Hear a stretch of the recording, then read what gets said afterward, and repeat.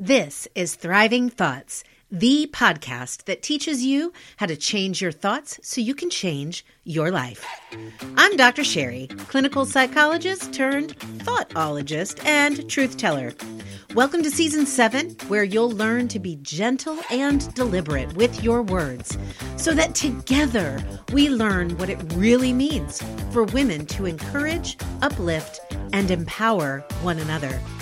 Twice per week in 5-minute episodes, we'll dissect popular phrases women say to one another, expose the lies hiding beneath their surface that perpetuate problematic ideals, and learn how to speak true encouragement so we uplift ourselves and others. Are you ready to speak truth over the lies and be an empowered woman who empowers other women? Start with this truth. A woman who changes her world changes the world. Let's go. It wasn't long after I had made the heart decision to stop practicing as a clinical psychologist that I pursued speaking about my message of autonomy and self-authority over one's mental health to the masses.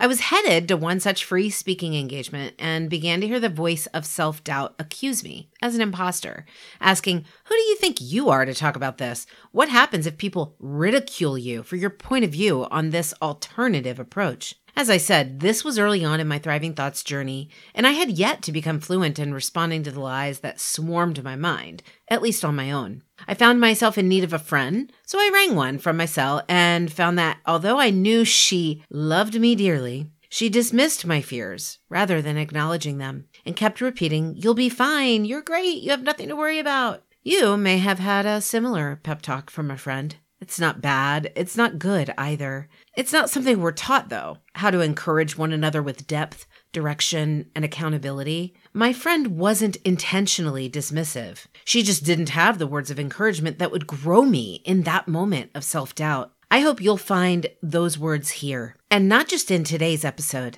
I started this podcast to talk about the thoughts and feelings we are acutely aware of, yet largely uncomfortable with, to help us lean into the discomfort of truth so we can thrive because of the discomfort. When you refuse to tell your friend she'll be fine, she's got this, or she's great, in response to her fears, you give her the opportunity to confront them. We need one another to grow. When we placate one another with affirmations lacking substance, like, you've got this, you're amazing, or you're great, the discomfort isn't acknowledged, and then there can be no growth. Only a stuffing down of emotion, a stifling of problem solving, and perpetuation of encouragement as superficial over transformative. What is there then to say instead? I promise I'm going to tell you in 15 seconds, but first, will you please press pause and go to Instagram, Facebook, or LinkedIn and follow at Thriving Thoughts Global.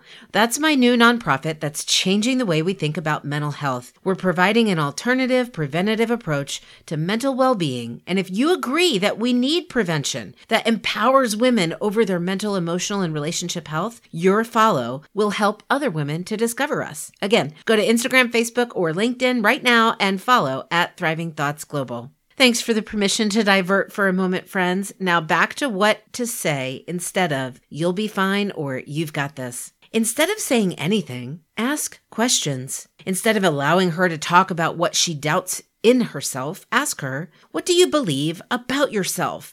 Not do you believe in yourself, but what do you believe about in yourself? Your question will prime her to redirect her thinking to the truth of who she is, not who she's not. You can chime in with examples of who you know her to be. Use specific adjectives when you do, like resilient, humorous, analytical, strategic, etc. Not generic words like great or awesome. Ask her, what's the worst that can happen? Ask her to face her fears rather than dismissing them or leaving them unanswered. And follow that up with, okay, suppose that does happen.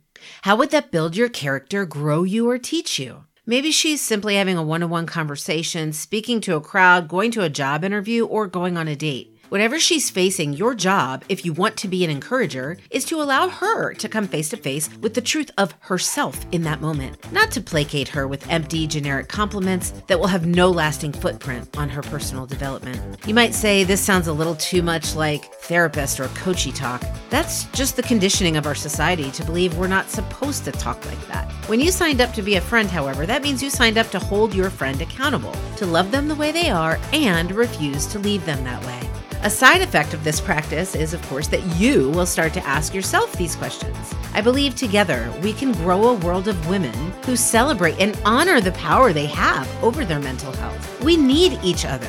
A woman who changes her world changes her friend's world and has the power to change the world. Remember to follow at Thriving Thoughts Global, and as always, speak truth over lies, and you will thrive.